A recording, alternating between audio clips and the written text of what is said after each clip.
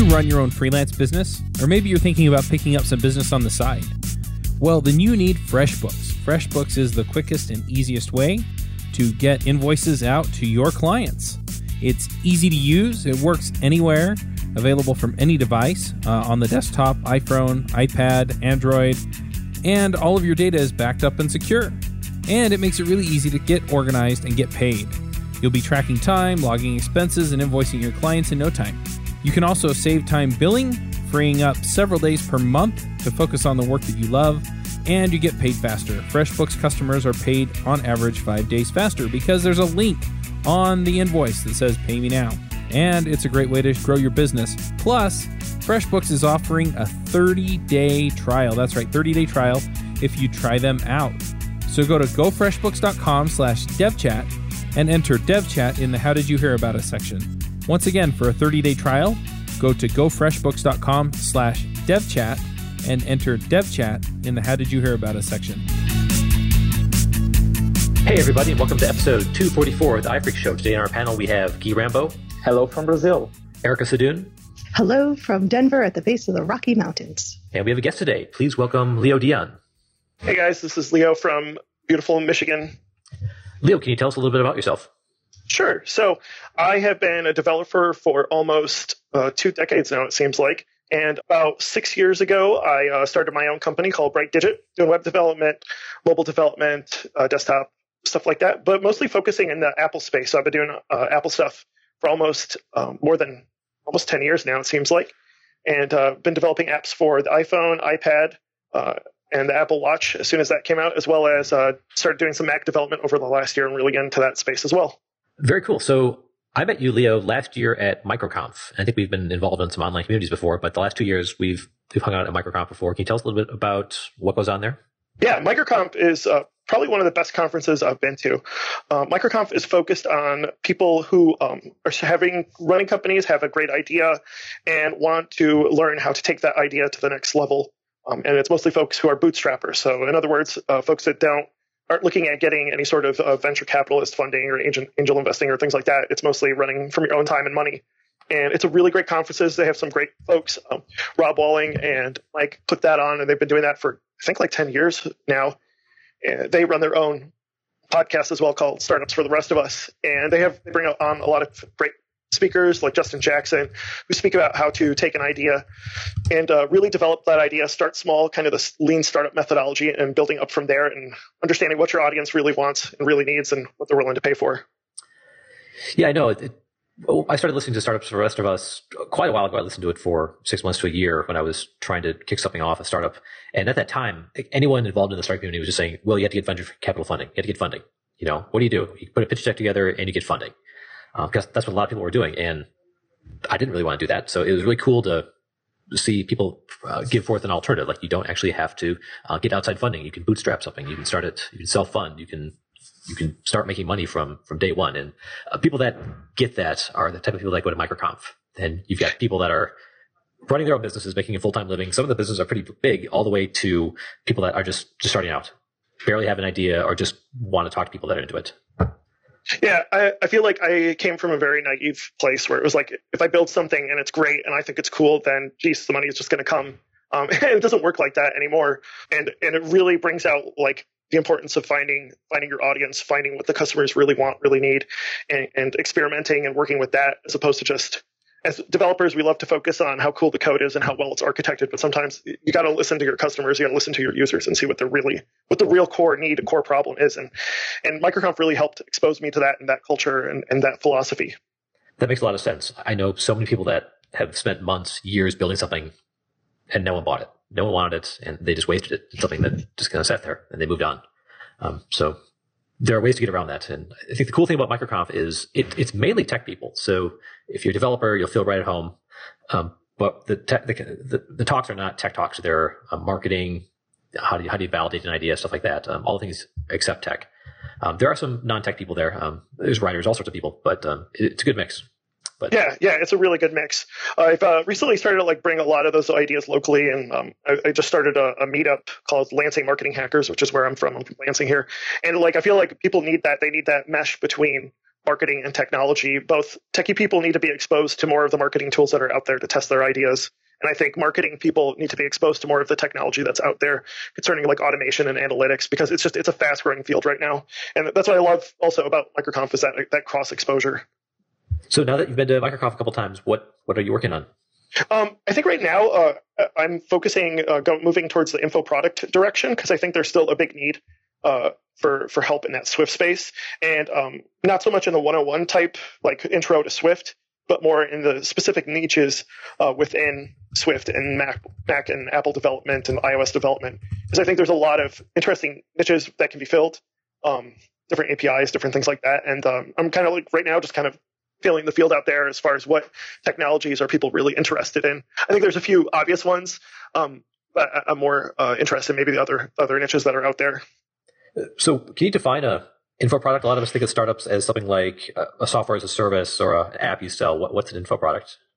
Yeah, info product is essentially could be a book, it could be a series of videos, it could be an online course that's a combination of written and video material. But essentially, it's paying for access to that material to help people learn various things out there, not just tech related, but it could be all sorts of different maybe hobbies or maybe professional things that people want to learn and learn how to do. In this case, I'm talking like building an online course for Swift that would kind of go through the step-by-step process, going from step one all the way to kind of getting a full rounded exposure to that specific set of lessons. Okay, cool. So where are you at with your info products in the Swift space? Right now, it's mainly getting into that regular habit of writing and separating out the time, allocating the time to do writing, to kind of gauge the audience that's out there, seeing what are the hot topics that people are really interested in and what I'm interested in, because it's important for me to be interested in it in order to have that motivation. And getting into a habit of writing and looking at analytics and understanding what the audience is actually looking for. So you mentioned the meetup that you're organizing. I've been thinking about that lately. Do you have any tips for someone who's wanting to start a local meetup on something? Yeah, I do. I run, this year I ran about 3 meetups. So I've been running a JavaScript meetup for almost 4 years now, and that has gone from about 5 folks attending to almost 30 attending per month. And that's pretty good for a mid-sized city where I'm at. And you've just seen, it's really interesting. You've seen really the growth of JavaScript over the last few years and how hot and popular it is. And essentially it's like the tool for doing everything one way or another. Then, of course, there's this marketing hackers group that I've started, and that has had a steady growth, steady of about 20 people, because I think we get a good mix of marketing and technical folks. And what I've found is kind of reaching out to people both personally and through email and through the various social networking tools that I have available to me. And then also just constant like feedback showing that this meetup is actually alive, posting articles, posting videos, things like that, letting them know. We live stream our events right now, and I think that's really helped a lot in building the community. What's actually been a big struggle this year, and I've ended up taking a break from it, is honestly like the Cocoa Heads group. It's just I haven't had that kind of traction and the amount of time I'm putting in order to do it. And it doesn't really benefit the info product space as much as you'd think it would, because I'm finding like more people are interested in that one-on-one type stuff. I had a really great crowd telling people how to build an iPhone from scratch, but that's not really kind of the audience that's going to be interested in an info product necessarily. And so that ended up being a real struggle, and it was a disappointment. But you find the audience that's there, and just Cocoa Heads wasn't a group that was viable in this area for now. Yeah, I think Cocoa Heads are struggling in a lot of different areas. 5 years ago, iOS was the cool thing, and everyone wanted to go to the meetups. And I think the meetups were all doing really well. And I talked to a bunch of people at DubDub last week, and a lot of the groups are kind of having trouble lining up speakers. And our local groups here in Minneapolis, I had to like grab the reins and say, okay, you work with them, and I'll help line up speakers, because the groups weren't really self-organizing anymore. Yeah.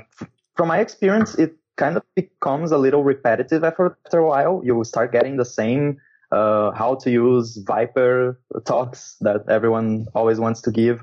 And we only really get brand new stuff once per year, which is at WWDC. So I think having like a monthly meeting might be too much for Cocoa Heads, especially in a small place. I'll tell you, we did. I have a busy schedule. I did them every other month, and it's still we weren't getting that turnout, unfortunately. And I think a lot of it is just there isn't like it's hard to get people to come when there's so much stuff out there already on that specific space online, and then they lose that benefit of they don't feel like there's a benefit in the personal like being there, meeting people, hearing people talk, networking, and things like that.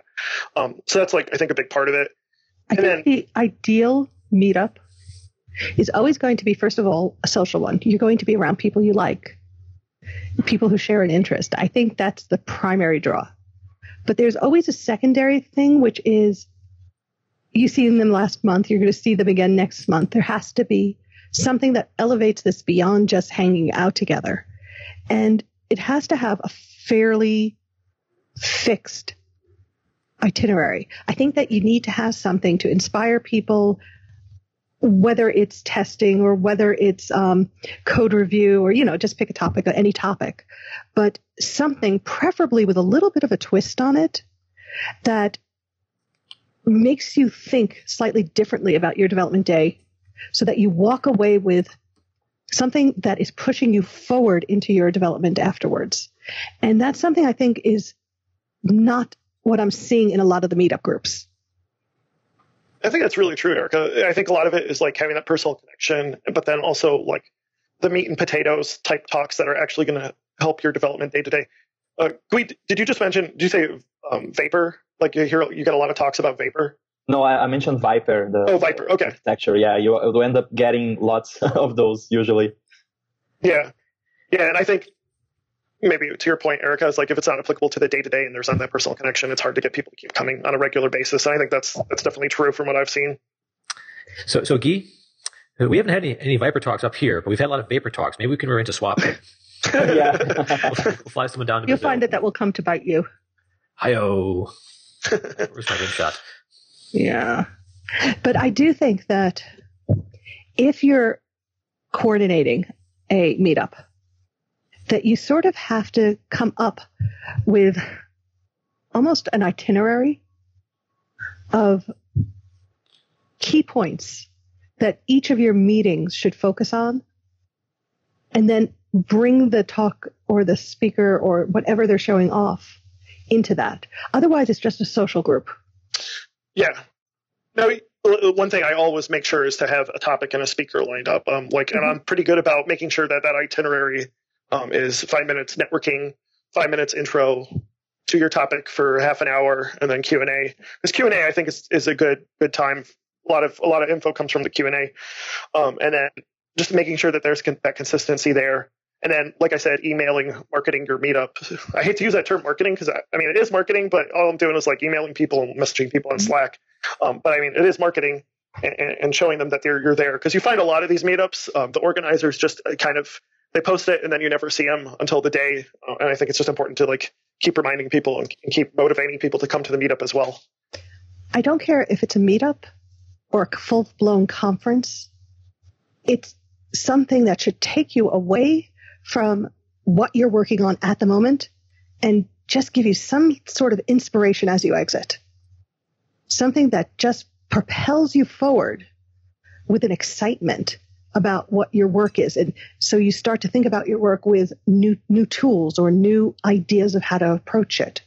And I think a successful meetup does that. Yeah, that's really true. James, I don't know about you, but I definitely have a big to-do list, as well as some inspiration every time I come back from Vegas when it comes to MicroConf. Definitely. I get a bunch of things I'm trying to get through. Going through it. Speaking of MicroConf and your info product, and you mentioned doing content marketing, which is writing blog posts. How's that going for you? Really good. So a lot of what I'm thinking about doing right now, and kind of my philosophy is, I've had a couple of apps in the App Store, fine apps, but there's never any buyers, and it's really hard to get an app that you can actually make money on right now. I don't think that's a shock to anybody. Harder and harder.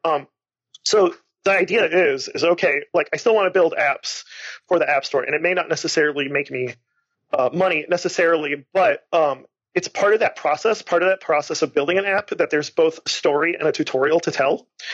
So right now, what I really am focusing on, and I've posted a couple of blog posts about this, was jumping into Health Kit on the watch, because I work out.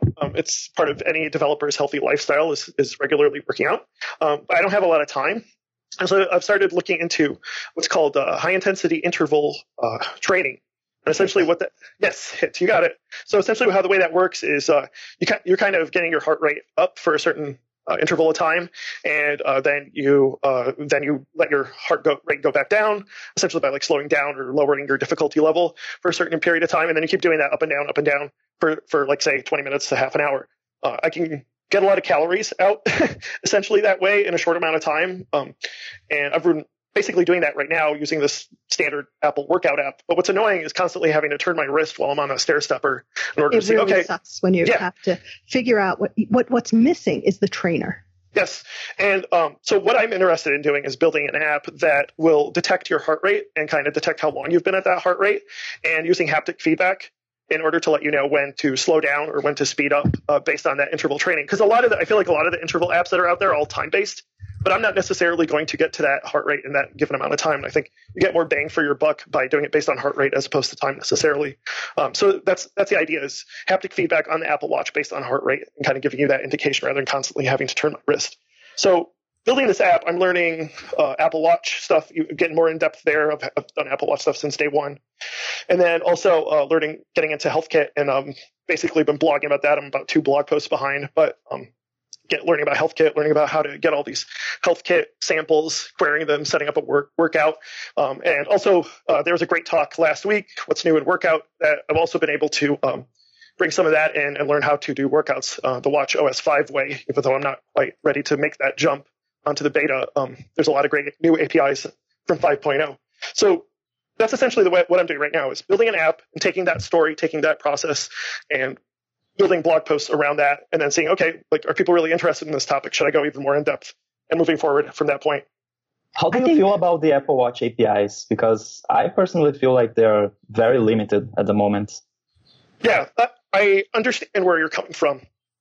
But I also feel like it's still kind of amazing that I have a mini computer that I can do so many things on it. Do you think it's like limiting from a UI perspective? Because that's the biggest complaint I hear.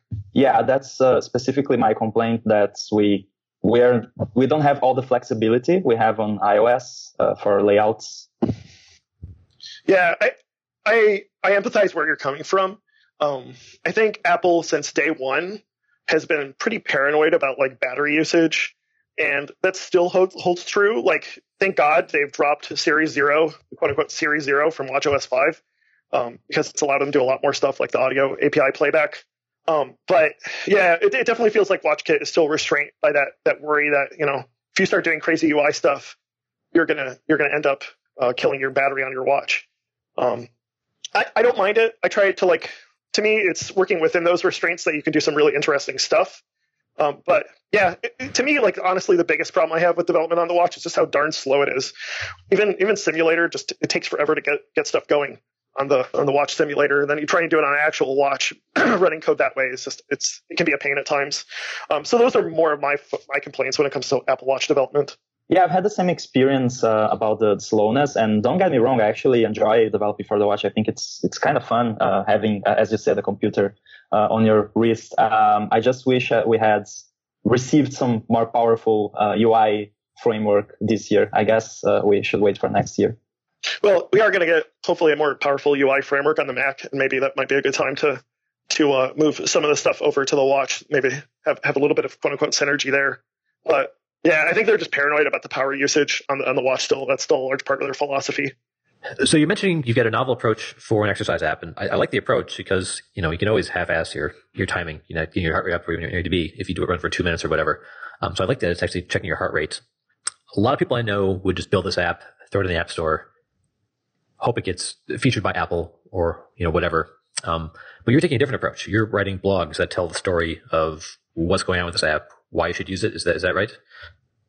Most of my blog posts are actually focused more on the coding process, because the idea would be is using that as a guinea pig to test if there's an info product, say in a HealthKit or Apple Watch development specifically. I think that's more of it. Obviously, I think there's definitely some more content that could be done explaining why I'm building this app. And I do a little bit of that through the technical posts, but a lot of it is kind of taking the building of the app as a maybe like a blueprint or maybe a little taste of what maybe an info product built around building workout apps might be. Does that make sense?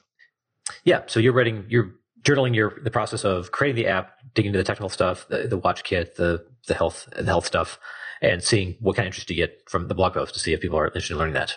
Yeah, exactly. And then obviously put the app in the App Store, market it, just make sure I'm building that and tailoring that correctly.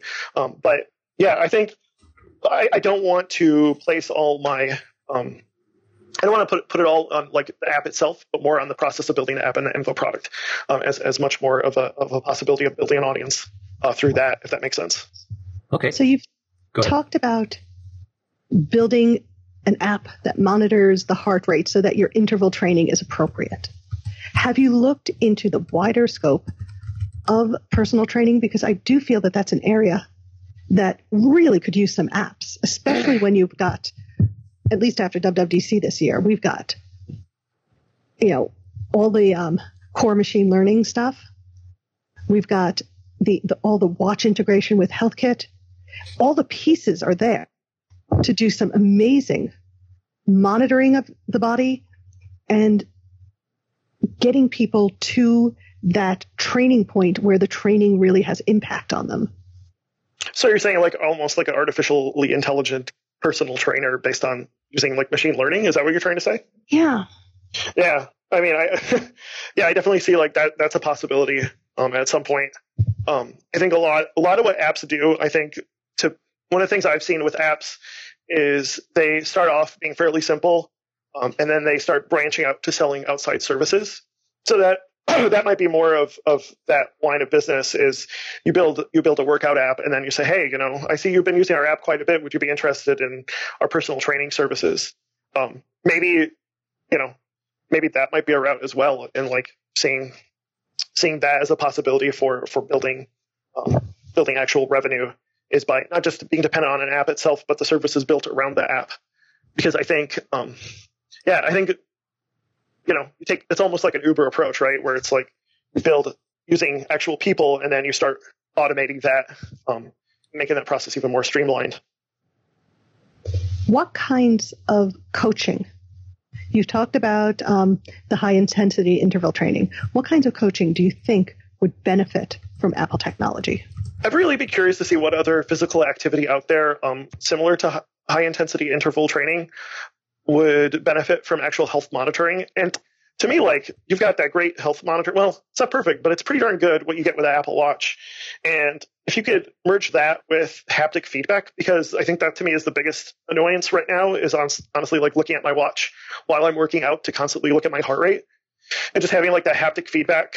So when you're, bench pressing or I don't know what other doing lunges, whatever kind of workout you're doing, it will let you know through that haptic feedback as opposed to just doing it only through a visual means. Because I think there's always audio. Yeah, well, now there's audio, right? Because we have an audio playback API too. And I'm wondering, I'd be curious to see what kind of features you can do with the watch speaker as well, or maybe, I think there's a lot there. And because I think a lot of the problem is developers focus on the visual side of everything, as opposed to like there's other senses involved. And if you think about it, when you're training, you want to be using your body. You don't want to be holding a phone. You don't want to be looking at your wrist. And what you really want is a virtual presence there saying, okay, now go harder. Now slow down and take a breath. You want that immediate response to what you're doing, but you want that interaction in a way that uses the senses that don't require you to move your body to get access to the app. It is basically living within a ubiquitous app as opposed to a screen, as opposed to a touch. That makes a lot of sense. That makes a lot of sense. Where your body and the movement of your body, and as you point out with the heart rate, the state of your body is the inputs to your program. And I think there's much more that can be done than simply, okay, beep, stand, or buzz, stand up and, move your body. every hour or so. That is such a low level of achievement, such a low bar. And whether you're working at a desk in an office, or you're doing circuit training, or you're running, or you're biking, it seems to me that all these activities should be augmentable with training, with feedback, with goals, achievements, gamification, all the things you would normally find in applications, but without the screen and without the touch. I agree with you on a lot of those points there. I think going forward, the screen is going to be a lot less important for how we interact with our devices. We're not going to use them as phones. We're not going to use them as screens. Siri shortcuts is a step forward in that, just being able to talk to your phone and have some useful functionality come out of it. Getting haptic feedback on things like when your heart rate, or I would use it I go for a run and I want to see if I'm on a pace I want to be at, how many miles per minute.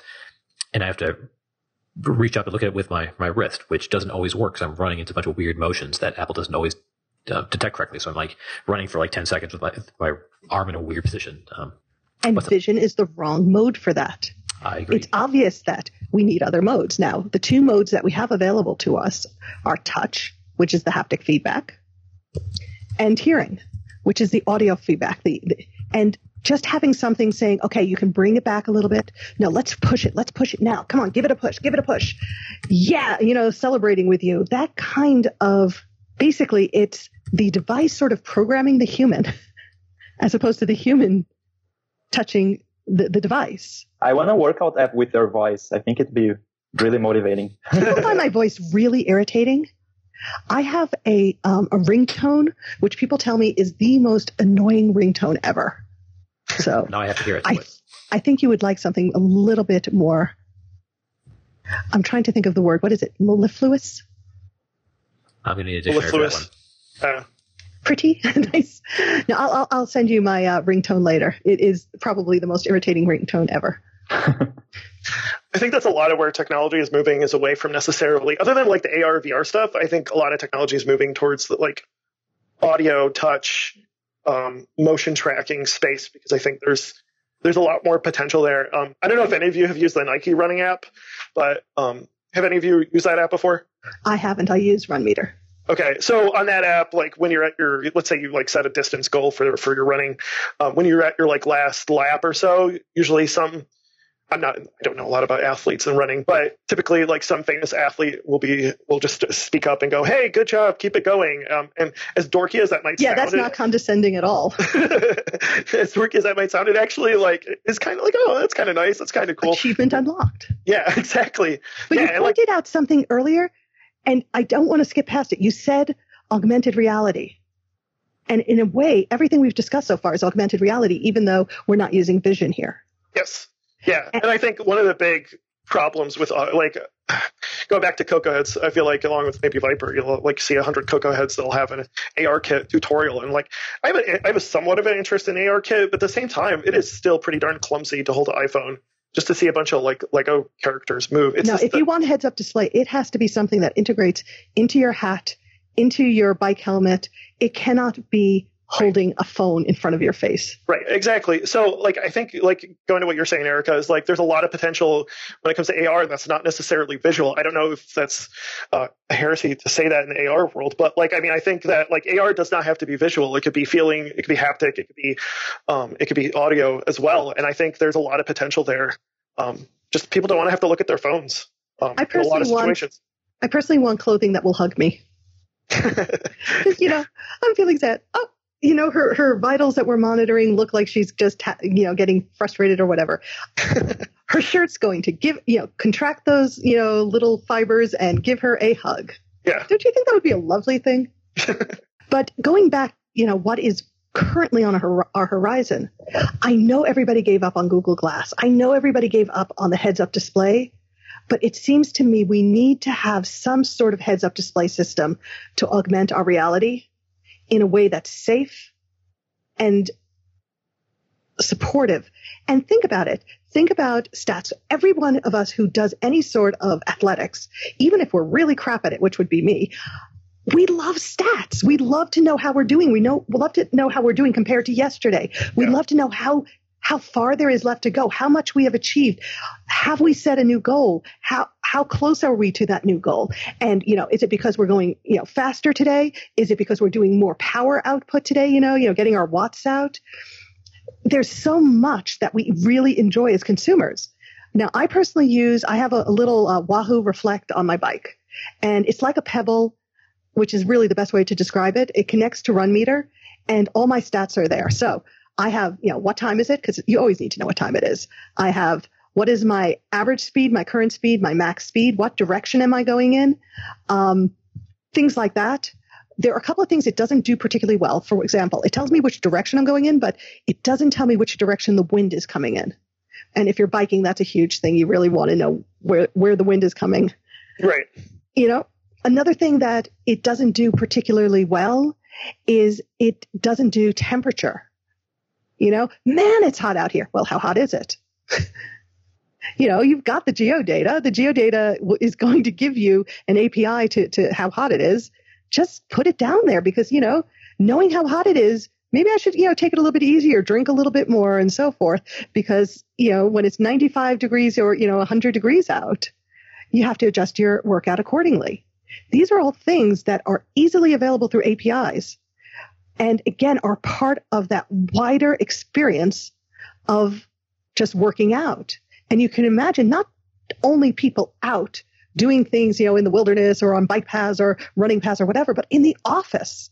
Think about how much could be done just with an Apple Watch, some decent sensors and some decent coaching to do in-chair workouts, in-chair yoga, in-chair stretches. These are all amazing opportunities, and I don't see the products. Apple is going to bring one to market soon-ish, I guess. I feel like all of the investment they're doing in AR is not so we can use it on our phones. I think the phones and the iPads are not the end product for AR. And it's not just AR, because every time you mention AR, you have to say machine learning too. Yeah. ML and AR. They go together hand in hand. They've already tied into a lot of research. There's got to be some sort of machine learning component of it, which takes all the data that is, pulling from your body and comes to some conclusion of what it is you're doing and what it wants to take your body towards. Yeah, I think the end product for AR are glasses and the challenge, car display. Yeah, the challenge with glasses is so they don't end up being like Google Glass, which was kind of creepy and ugly and uncomfortable, and it failed. So I think that's the main challenge with AR glasses. And of course, a car heads-up display would be awesome as well. A car heads-up display is awesome until it glitches and then you can't see out and you crash and die. Or you kill someone. It has to be done very thoughtfully. So Leo, you've been working on this app. It's coming along, I assume, pretty well. Where's it going? But more importantly, what have you learned during this process? That's a really great question. I think I've learned a lot of the power that HealthKit provides, but also how much Apple sticks to the sort of privacy code that it's well known for. HealthKit is really good at making sure you only have access to the data that the user has given authorization for you to have. On top of that, it's really interesting how queries are made. They pretty much follow the same. If you're familiar with things like, say, core data, or maybe a core location where you end up having some sort of query of some sort, it's the same interface, follows those same patterns. You say you want heart rate, it'll give you the heart rate. There's a lot you can do as far as queries. There's all sorts of different kind of queries. Let's say you want to observe changes. Let's say you want to observe a sample. So that I find really interesting, how they've broken down how queries are, but also how you. And I remember how last year there was a lot of talk about how Swift is kind of managing units. And I see that a lot with HealthKit, because they are very concerned about making sure whatever unit you ask for, whether it's beats per minute or kilometers or miles, that you get the value back, which you never really think about, but they're very intricate, I guess, or detailed in how you get certain units when it comes from HealthKit. On top of that, the watch and the phone have their own separate sets of data that get synced on a periodic basis. So depending on if you're pulling that data from the watch or from the phone, you have to use either like watch connectivity if you want to make sure you get the latest data, or you're going to have to wait until that data is synced up on a regular basis. That's done automatically. But HealthKit's a very powerful tool. And I love the way, I loved all the new stuff that they added this year with watchOS 5 with the workout builder and using that as opposed to necessarily querying for that data. What it'll do is you pass in a delegate and it'll give you that set of data on a regular basis, like let's say heart rate or calories or things like that. And to me, like the bigger challenge, honestly, is building the UI that's useful within that small space, going back to kind of what Gui was saying about working within WatchKit and working within those parameters, but also giving just the right amount of data and just the right amount of user interface on the watch to make it easy for somebody to start a workout, end a workout, pause a workout, or change settings if need be. Awesome. Well, we're running a little bit low on time. Let's get to the picks. For you, the listeners of the iPhreak Show, Loot Crate is offering an opportunity to save 10% on any new subscription at lootcrate.com. Just enter the promo code BRIDGE10 for 10% savings. Loot Crate is one of my favorite things. Every month I get a box in the mail, costs less than $20, and it comes with all kinds of goodies. I have stuff from, just looking at my shelf, Batman, Spider-Man, Ninja Turtles, Back to the Future, Lord of the Rings, Star Wars, and much, much more. So if you're a geek, a gamer, anything like that, and you want cool stuff to put around your office, cool t-shirts, comic books, etc., then definitely check out Loot Crate. To save 10% on your new subscription, go to lootcrate.com/Ruby. Again, that's lootcrate.com/Ruby to save 10% on any new subscription. Enter the promo code BRIDGE10 for 10% savings. Guy, what do you have for us? I'm going to pick the new Siri shortcuts APIs. Did I steal your pick? Okay. It's a really good API. I'm trying it out on some of my apps, and I'm actually preparing a talk that I'm going to give next month in an event here about Siri shortcuts and custom intents. So check out the sessions from WWDC, and we'll link them in the show notes. Awesome. Erica? Well, let's see. I have to come up with a new. So you can do. You can expound on the previous pick as a. No, it's okay. I'm going to go with the Fitbit Aria. The Fitbit Aria is a smart scale, and since we've been talking about HealthKit and the watch and so forth, this is a product that Apple should make, but it doesn't make. The Aria is a line of scales with Wi-Fi connectivity. They hook up directly to the Fitbit website, and they collect your data on a daily basis. So you can look at all your trends. You can track body fat. It's all done for you. It's all automatic. It is sleek. It is simple. It is brainless. You just get on it. You get off it. You don't even have to look at how much you weigh every day, but it will keep the data for you. It will collate it and give you beautiful charts and graphs to do. And it is one of those many areas of health tech that I really wish that Apple was in, but it's not. Plus, because the Aria version 1 has been discontinued, if you can find one, because there are still a few around on clearance sections, they are incredibly cheap right now. Very cool. So I've got one pick. And since we talked about content marketing as a way to get information about something you want to build or maybe sell, I just want to give a good example of that. So recently I moved from a co-working spot into my own office again, and I needed a coffee grinder. And what kind of coffee grinder should I get? So I searched on Amazon, and the reviews for the coffee grinders are terrible. You have no idea if they're any good or not. But I ran across an article that went over some good ones. Like for the budget, I wanted to buy a pretty nice one because I figured, I drink coffee enough. Why not get a good grinder, get a good burr grinder. And this company called Prima Coffee did a great overview of different entry level burr grinders, which are not cheap. They're like 100 something. But that was a great way to get my sale. And they didn't have to have the cheapest price on something I didn't know I wanted. They had a good explanation of what it was. And I ended up buying a Baratza Encore, which I'll make as my other pick. So this, Prima Coffee is a good company, and they got my business by writing about their products and okay, that's what I want. It's a good price. And I went for it. So I'm in my office every day making pretty sweet coffee. That's my pick. So Leo, do you have a pick for us? Yeah. I guess I'll talk a little, kind of going on C shortcuts. Maybe I'll talk about a specific talk from WWDC that I thought was really good. Was the qualities of great design. I don't know if any of you heard that talk or saw that talk, but It was a really good talk on design and how to get that information from users and creating quality designs. I thought it was really well done. Amongst a set of talks that are awfully technical, it's good to kind of get an idea of why you're building what you're building and how to make something that's actually useful. So that would be my pick, and I will put a link to that in the notes as well. The quality is a great design. Yeah, I watched that one, and all design sessions this year were really great. I recommend all of them. Yeah, I agree. Excellent. Well, that's it for our show. Leo, thanks so much for coming on. Yeah, thank you. It was nice to talk with everybody. So if people want to get a hold of you, how can they find you? They can reach me on my website, brightdigit.com. That's my company's website. I'm on Twitter at leogdion.com. And they can reach me on Twitter as well. Awesome. Well, thanks for coming on. And for everyone else, we'll see you next week. Thank you. Bandwidth for this segment is provided by CacheFly, the world's fastest CDN.